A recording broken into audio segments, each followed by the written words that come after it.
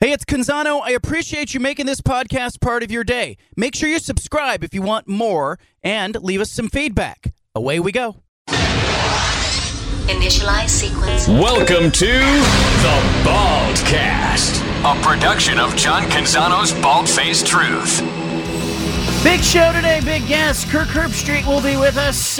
You've seen him on ESPN's College Game Day, Amazon, NFL, Thursday Night Football. Former Ohio State player, now has the broadcast world by the tail.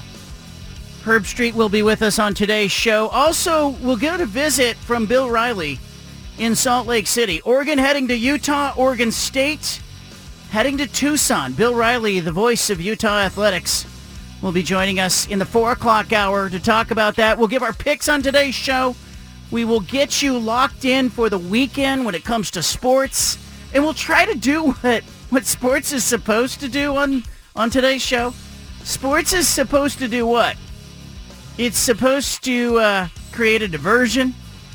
It's supposed to, give you an escape from all that other stuff. And sometimes, I got to be honest, sometimes in the last 14 months or so, the world of sports, is particularly the Pac-12 stuff, has felt a little bit too much like the real world. You know what I mean? Not the real world like MTV with Puck. I'm talking more like the headaches of your job, a bad boss, death, taxes, a little bit of mourning and some lawyers involved. I mean, it's just not been the escape that it should be. I like sorting through it, but not as much as I like talking about the games that are being played and telling the stories of the athletes and the coaches and, frankly, having that conversation with you.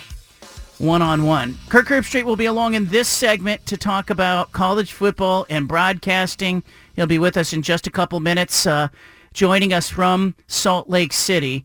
He was in Buffalo last night. He'll be in Salt Lake City all the way through the College Game Day broadcast on Saturday morning, and then he will take off for the Southern California footprint, and he will call the UCLA-Colorado game on Fox. And then who knows where. We'll find out from Kirk Herbstreit coming up. I'm excited about this interview. I think it's going to be a lot of fun. I think, I've got a bunch of questions, of course, that are top of mind. That I never agree to conditions with interviews. People have asked me, is anything off limits? Nothing's off limits. We haven't communicated about anything being off limits. We're gonna talk about it all with Kirk Herbstreit right off the top of the show today. And when game day comes to town, obviously there's a halo effect of excitement and enthusiasm that comes with that broadcast that arrives alongside it. And if you are a college football fan, you know that the minute your Saturday is over, or maybe you start to look into the horizon by 1 week, the minute all of that is over, you literally will pivot and people will go, I remember last Saturday, people were immediately, after the Utah-USC game, people were immediately wondering, would ESPN's College Game Day be in Salt Lake City? And, of course, the rumors and the murmurs started. And look, I'm not one of these people that hangs out at 6 o'clock in the morning, waiting in the rain, waiting for, the game day and all that, because I've got to be at the stadium all day, all night. But I see you and I talk to you and I watch that broadcast and I get the enthusiasm and the excitement and the additive value that it brings to a college football Saturday. So without further ado, fresh off his Thursday night football game in Buffalo, jumping on a plane to Salt Lake City, then he'll be on to Southern California where he'll call the UCLA-Colorado game. Kirk Herbstreit is joining us. I got to know, from a travel standpoint, how does that feel to you? Go from Buffalo to Salt Lake to L.A.?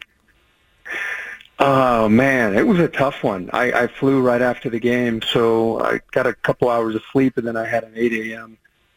Production meeting for College Game Day, and then Reese and I taped a few segments, and then I got back to the hotel and just been locking in on, the 3-hour game day show is one that takes, for me, a lot of preparation, so I've been doing that and did a call with Chip Kelly and UCLA this afternoon and their coordinators. And then I'll do game day and then head to L.A. and then fly back home to Cincinnati. So it's all just kind of a whirlwind, man. It's like you're on a treadmill at 15 miles an hour and you get off on January 9th. It's just nonstop. I saw you at Husky Stadium walking your dog before the game. Does the dog make the trip? Does the dog go with you?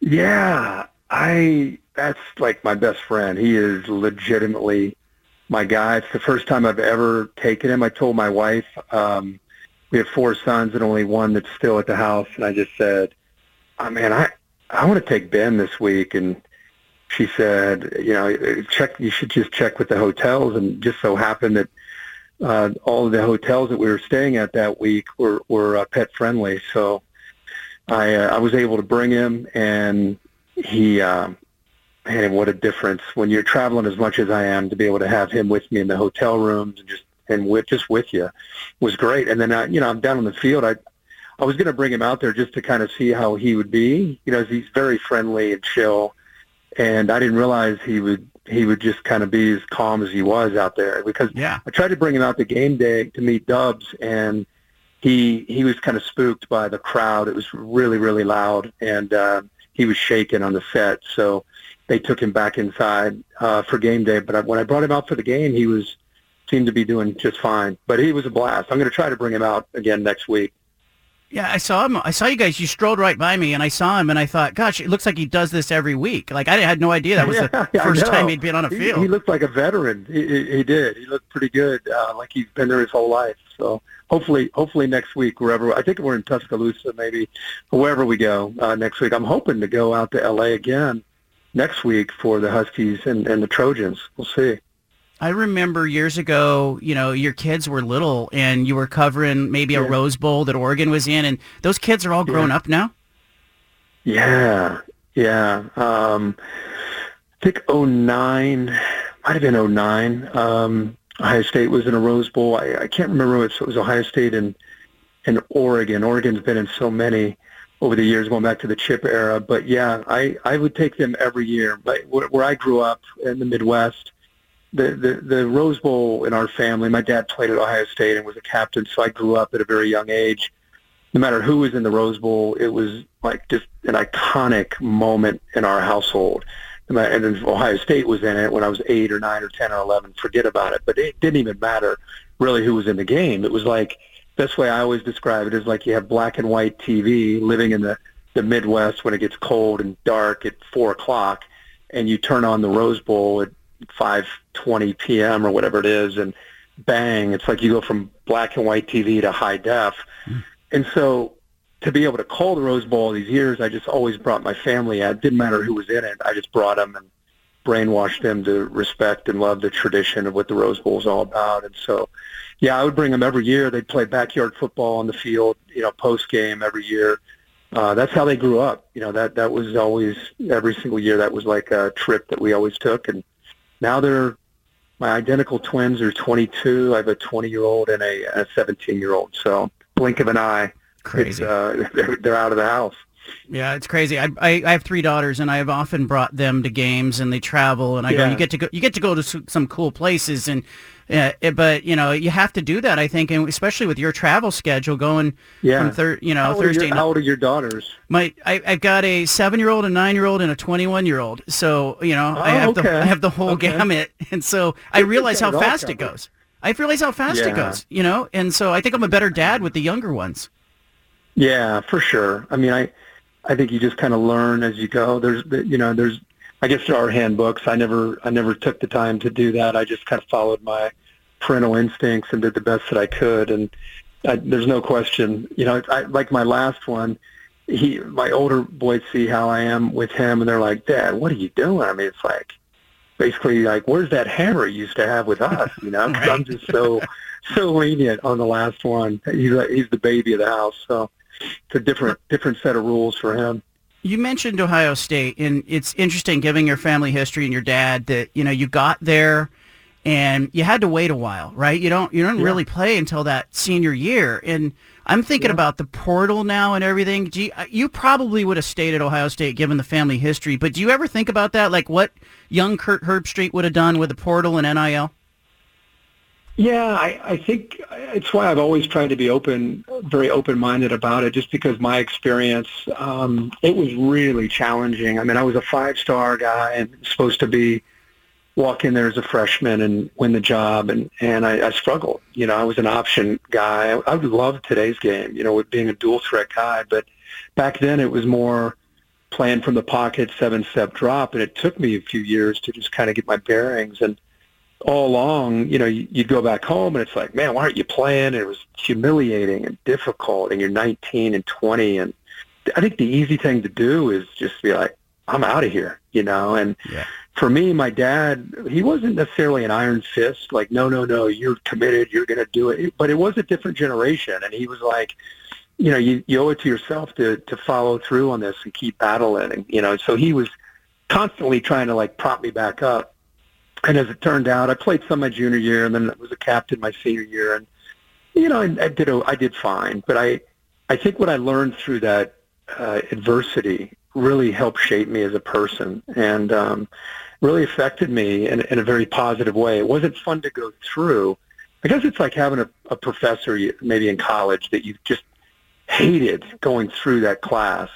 But when you got through it, you become a 25 or 35-year-old, and you look back at that professor and you're like, wow, I'm so glad I went through that, because it changed me in a very positive way, even though I couldn't stand what I had to do to get through it. And that was really my experience as a college athlete. And so now, as doing this job that I've done for 28 years, I feel like I relate to everybody on the roster, whether it's the guy that's down at the bottom of the food chain or the guy that's the captain and the star of the team. I feel like I can understand a lot of what these guys cope with, even though it's a very different time in 2023. But it helped me. It helped me as a person and how I treat people, and as a parent or as a husband or just as a friend. So it sucked, but it definitely helped mold me for sure. You're getting Oregon and Utah, at least for the game day experience. And as a rivalry, how underrated nationally do you think that rivalry is? In the last 5 years, these teams have just been right there with each other every season.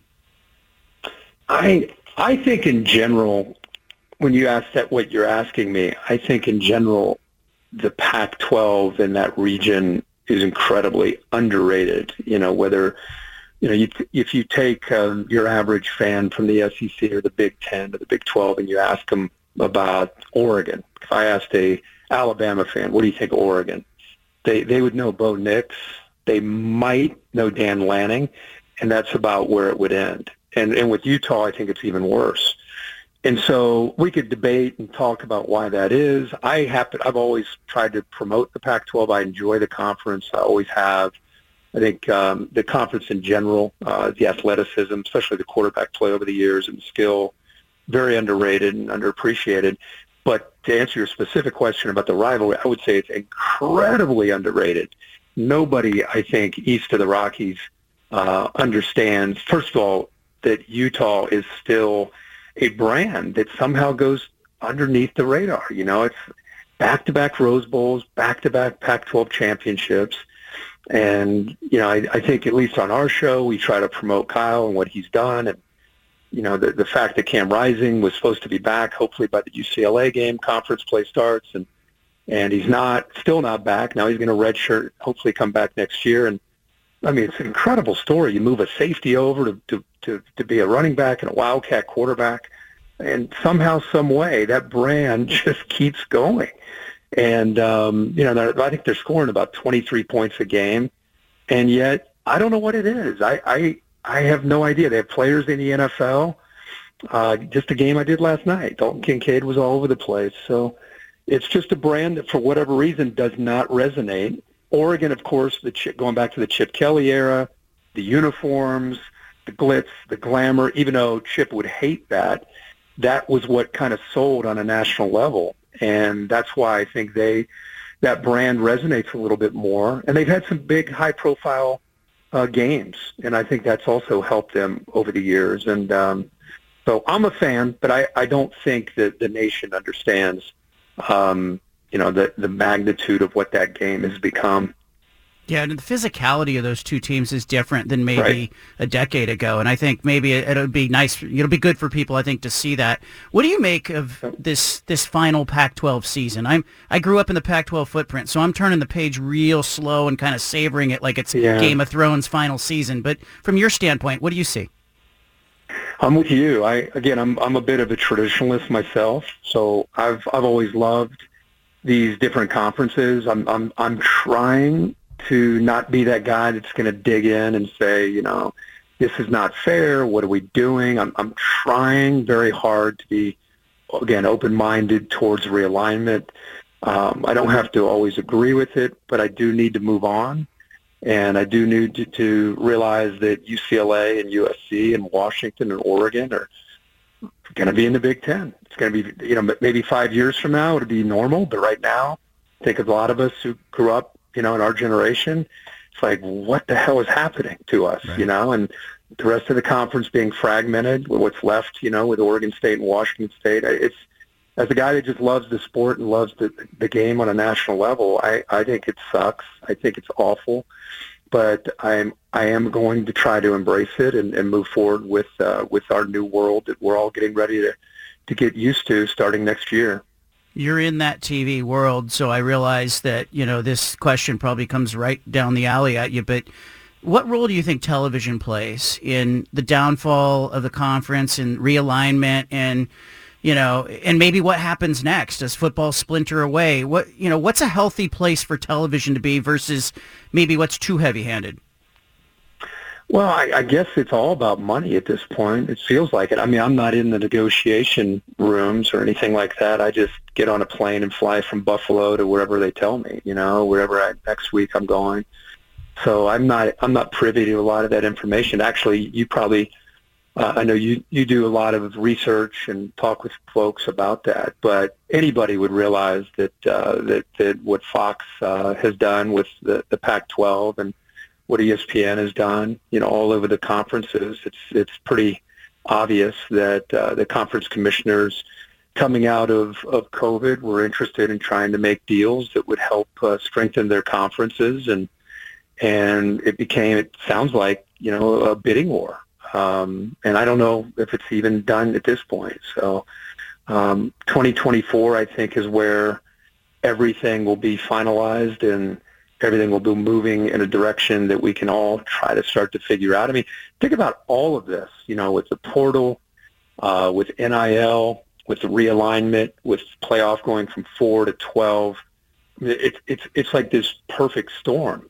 And those of us that again are traditionalists and love our rivalries and love certain matchups and love the Rose Bowl and things like that, man, it is really a challenging time. And yeah, I'm not going to sit here and deny that, that the networks weren't involved. I mean, it seems like to me they were, but to what degree, and should we blame it all on them? I don't really get involved in that part of it. I don't know if that's all on them, but it's definitely about money now. I mean, we've been around for a long time as conferences, and the fact that it's now changing here in these last 4 or 5 years, and it becomes pretty clear it's going to be another tier. It's going to be, I don't know what it's going to be called.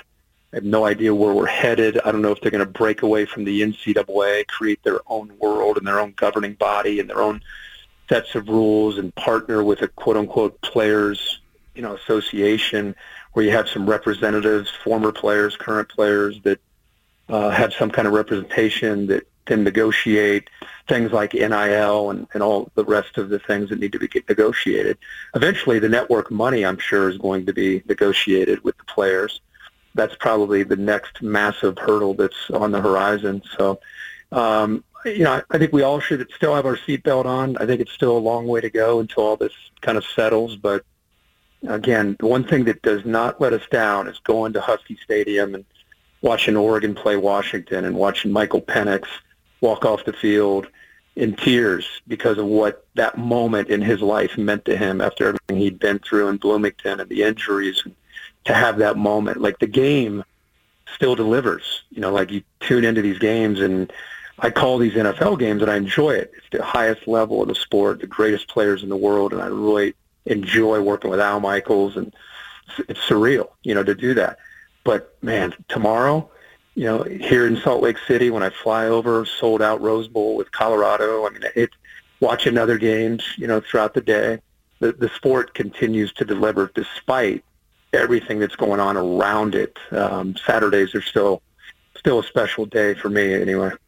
I got to imagine your conversation with Chip Kelly is about 50% football and 50% whatever visionary Chip Kelly wants to talk about, because he came on with us and he talks about his sleep and why he doesn't have his phone in his room at night. I just think it's interesting. You get to talk with a lot of coaches.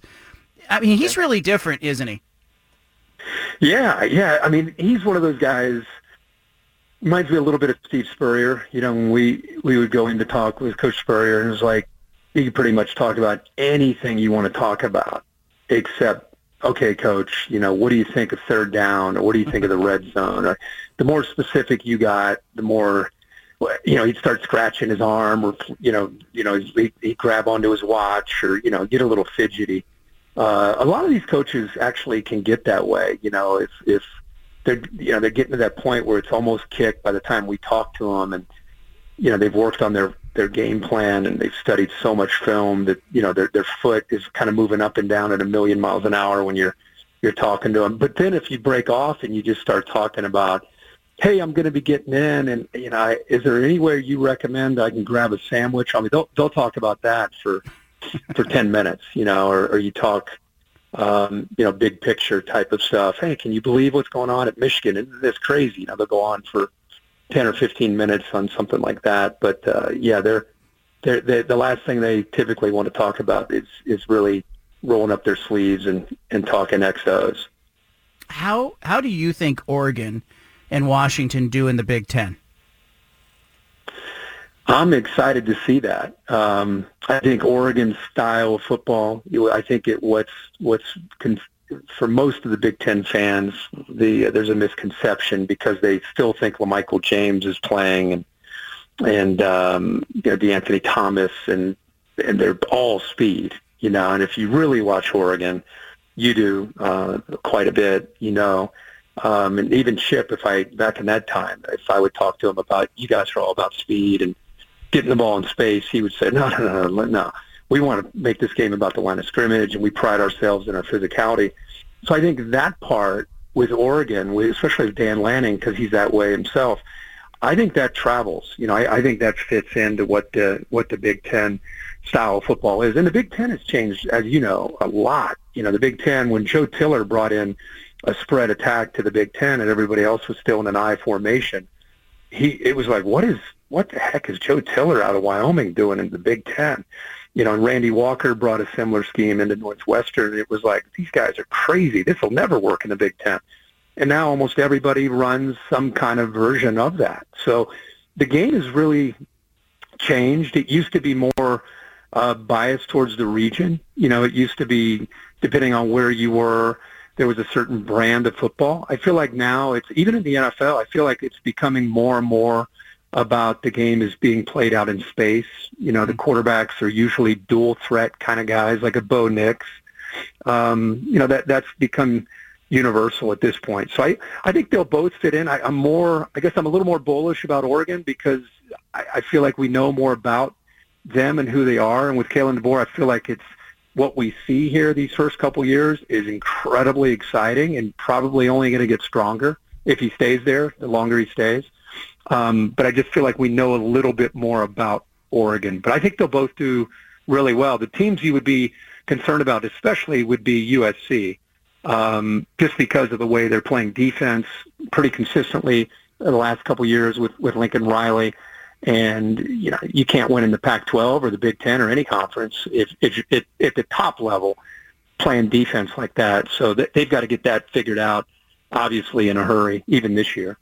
Kirk Herbstreit with us, ESPN's College Game Day. He'll be on the Fox broadcast on Saturday calling UCLA Colorado. Named to the Rose Bowl Hall of Fame class, going into the Hall of Fame. Got to call his 16th Rose Bowl, passing Keith Jackson, most Rose Bowl broadcasts ever. I got to ask you next week, the rankings are coming out, college football playoff rankings. First set of rankings will be out. What do you expect, or what will you be looking for when the rankings come out? Well, I think there's always a twist. Whatever the AP poll is, I almost feel like whoever is on that committee, and it changes every year by a couple people, I just feel like the one thing that's been consistent is they want to be able to prove to everybody that they're different than the AP poll. So I can't predict what that's going to be, but whatever the conventional wisdom is, they like to throw a little curveball to make everybody go, oh, did you see the rankings last night? Can you believe? Whatever it is, whatever it might be. I don't know. I have Michigan right now at 1. I don't vote anywhere. I just kind of put my own 4 teams out, and I currently have them at 1. But with everything going on off the field, it just feels strange. This story seems to evolve every hour. And so based on what they've done on the field, I think they haven't played the opponents that the others have. But the one thing they have done is in all 3 phases, they've been dominant. I mean, they have been really, really good. And again, it makes me go, okay, well, they've been dominant because they're good, or if any of these allegations are true, so who knows? But they do have a veteran quarterback in J.J. McCarthy. Most of that team is back from last year. They got a really good back in Blake Corum. Defense is flying around. So they look great. Georgia's right there. It's so hard to predict what that outlier will be or that change that they'll have. But it's a pretty good debate right now with what Washington's done, with Florida State, a couple big wins that they've had.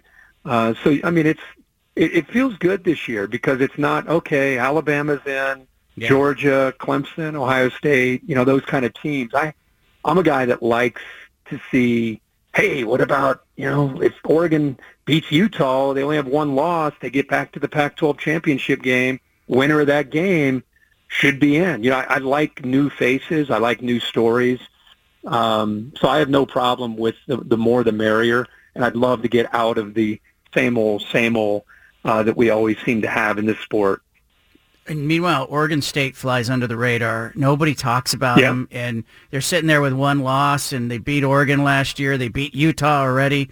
I think it's going to be a fun race in the next 5 weeks or so. You'll call the Rose Bowl. I mentioned the Hall of Fame class. What does that mean to you to call more games than Keith Jackson? I mean, that'll be your 16th Rose Bowl. Yeah, you talked earlier about my career, and one thing that I never, as much as I dreamed about playing in the Rose Bowl, I never got a chance to play in it. Every year we would come down to Ohio State, Michigan, and whoever won the game went to the Rose Bowl. Back then they didn't have a BCS. And if you lost that game, you would slide down usually to the Citrus Bowl and play an SEC team.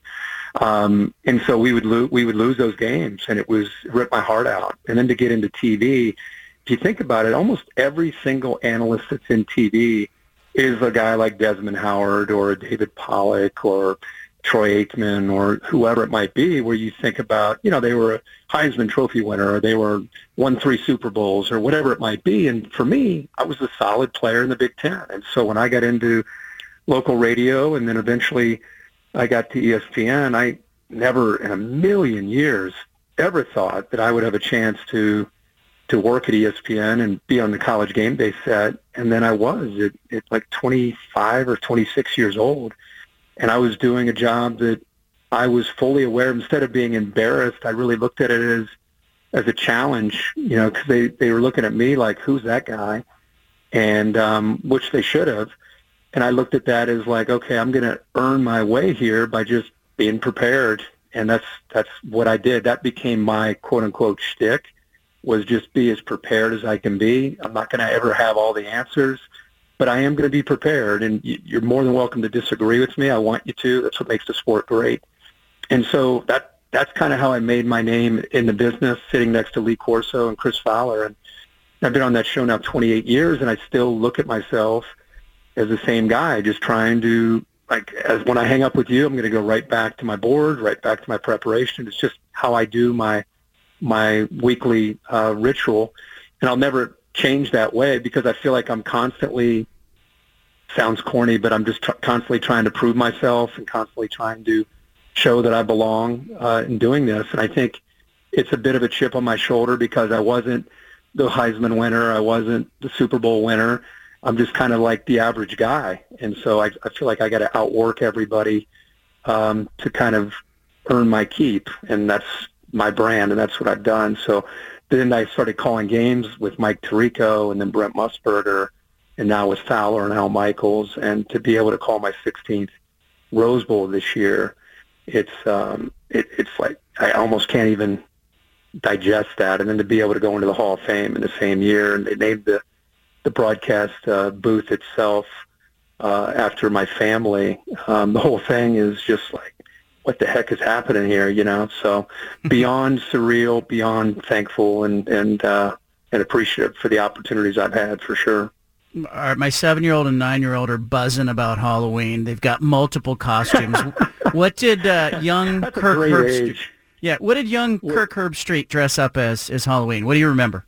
I was in a full sprint with a pillowcase to get to as many houses as I could. It was more about a endurance for me. So I would start with those old plastic masks that you had the rubber band that would go over the back of your head. Yeah. Whatever it was, usually about 30 minutes in, that thing was off, and I was sweating, and we were running and sprinting from house to house. But yeah, it was usually probably like a Han Solo or a Darth Vader mask of some sort that I probably had on back then. All right. Hey, I really appreciate you giving us your time. Congratulations on the Hall of Fame, the Rose Bowl Hall of Fame. And thank you. And I think it's just great for our region, state of Oregon, Pacific Northwest, to hear you and hear you talk about this. They see you on game day, and I know you got a big Saturday in front of you. If I see you or the dog another time in a stadium, I'll stop and say hi to you. But I really appreciate you joining us and giving us some of your time, Kirk. Yeah, anytime. Big fan of your work. So have a great weekend, and please say hello next time I get out west. All right. There he is, Kirk Herbstreit. You'll see him on ESPN College Game Day on Saturday. He'll be on Saturday afternoon. Later, he'll be on the UCLA Colorado broadcast. Leave it here. We got a big Friday show in front of us. Bill Riley from Salt Lake City. Man, we're all over Salt Lake City today. We'll be on at 4 o'clock. Make an appointment. I thought Kirk Herbstreit was really good. I thought he was better than I expected him to be. I let him keep going, let him talk. I thought he came across very authentic. I learned a lot about him. I didn't know his approach to the games. I thought he handled the questions about television's role in the downfall of the Pac-12 as well as he possibly could have. I think there's a lot of blame to go around. You know where I stand on that. Failure of leadership at the top of the Pac-12 conference. Couple of failed commissioners. Presidents in the Pac-12 that I think were inept, bumbling along. And I think television was greedy. And I think ultimately everybody did what was best for themselves. But, I think he's got a healthy outlook. I like the fact that he's a purist. I'm a purist when it comes to the game of college football. I'm not quite ready to kind of turn the page and go, this is how it's going to be, because I don't think this is how it's going to be. I think the greed isn't going to go away. The motivation from the teams and the conferences to continue to get more and more and more is not going anywhere. And so what I think is going to happen ultimately is I think you're going to have maybe 64 teams at the top of college football that could all be together in one grouping, and I think they will split away. But I think for now, this is like a 5 or 7 year, let's see what happens, and then I think there's whole nother cycle of chaos coming, and that's why Oregon State and Washington State have to absolutely stay relevant, have to keep themselves at the top of college football, have to continue to fund their programs, because they need to be positioned if there's going to be another round of chaos. It's their only shot to get back into Power 5 conference football, is to stay relevant and to continue to fund the programs. What did you learn about Kirk Herbstreit, Stephen? Yeah, I agree with you. The fact that I thought he handled the TV question very well. The fact that he works for ESPN, like I was, I almost expected him to kind of just deflect that question, but he even said like the networks have a big part of it, and it's about the money, and that's kind of what we've been saying the whole time. So I really like that answer. I love the fact, he was talking about the transfer portal. I learned. I knew he was a highly touted guy. I didn't know he was a 5-star guy going to Ohio State. Like, I didn't know he was that thought of when he was playing back then in Ohio State.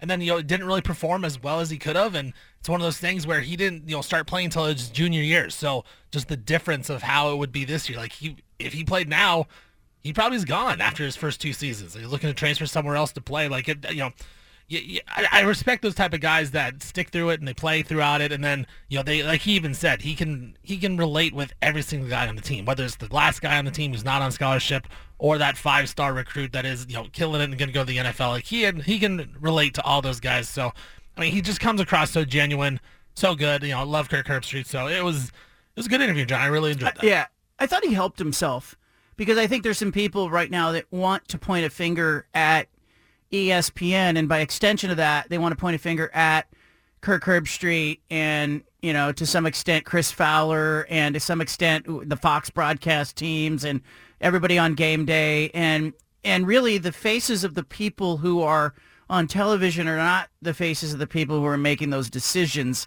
Those people are up on the top floor of the building making decisions that impact the teams, the athletes, fans, conferences. It's still not okay with me that the Pac-12 conference is going away. And I am hopeful that Oregon State and Washington State will not just do a simple, hey, let's merge with the Mountain West Conference in a year or two. I think they have to be more thoughtful, more calculated, have a better plan than that, because I think if they just fall back into that, then they have accepted their fate. And there's part of me that says, okay, you guys are fighters. Go fight now. The fact that he was running house to house as a kid, Halloween, his schedule, him bringing his dog on the sideline, I thought that was kind of a flex at Husky Stadium. I had no idea that his dog was traveling with him for the first time. He's right. The dog was totally calm and just kind of strolling along on the sideline before the game.